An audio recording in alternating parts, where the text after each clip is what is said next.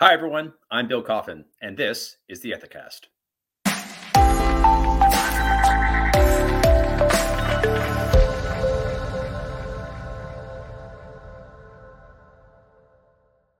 In April, Ethisphere hosted the 14th Annual Global Ethics Summit in Atlanta, Georgia.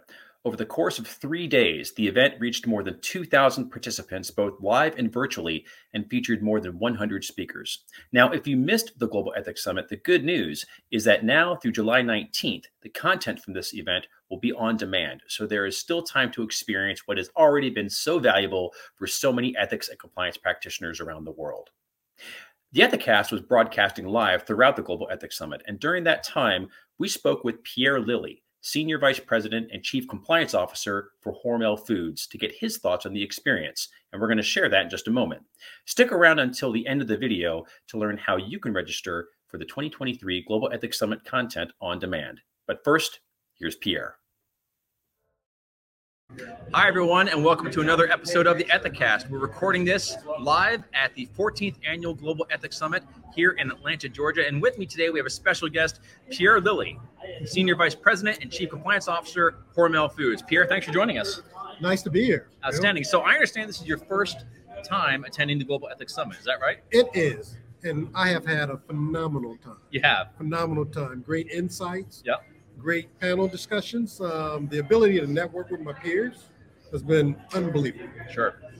So what was what made you decide to attend this year? Well, I think, as we were talking on several panels, compliance is a journey. Mm-hmm. So you should always be looking to explore opportunities to further your program. Sure. For your organization. And the ability to kind of talk about, thought leadership. Mm-hmm. What's the pressing issues in the world of compliance? Yeah. That's why I decided to come. Outstanding.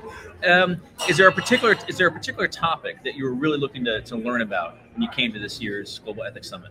Yes. Well, I was really looking at learning about how can I more effectively communicate with our board of directors. Mm. And one of the panel discussions really hit that topic as it relates to where I need to be more intentional. Yeah. About what I'm communicating, how I'm communicating to our board of directors. Outstanding. How have the networking opportunities been so far? Networking opportunities have been great. Yeah. I've had the opportunity to meet with several of my peers, and actually I was able to kind of reconnect with some individuals that I've known from the past. Oh, terrific. So this was a great opportunity for me. That's outstanding. So would you recommend Global Ethics Summit to any of your peers or colleagues? Without a doubt.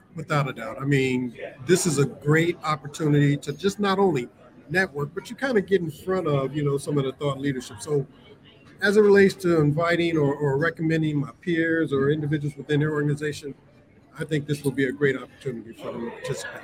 So do you mind if I ask you a question about Hormel Foods? Sure. So can you tell us about something that you're doing at your program that you're particularly proud of, something that maybe people outside of Hormel are not aware of what you're achieving with your own ethics compliance program? Well, our focus now is really on driving our third-party due diligence program.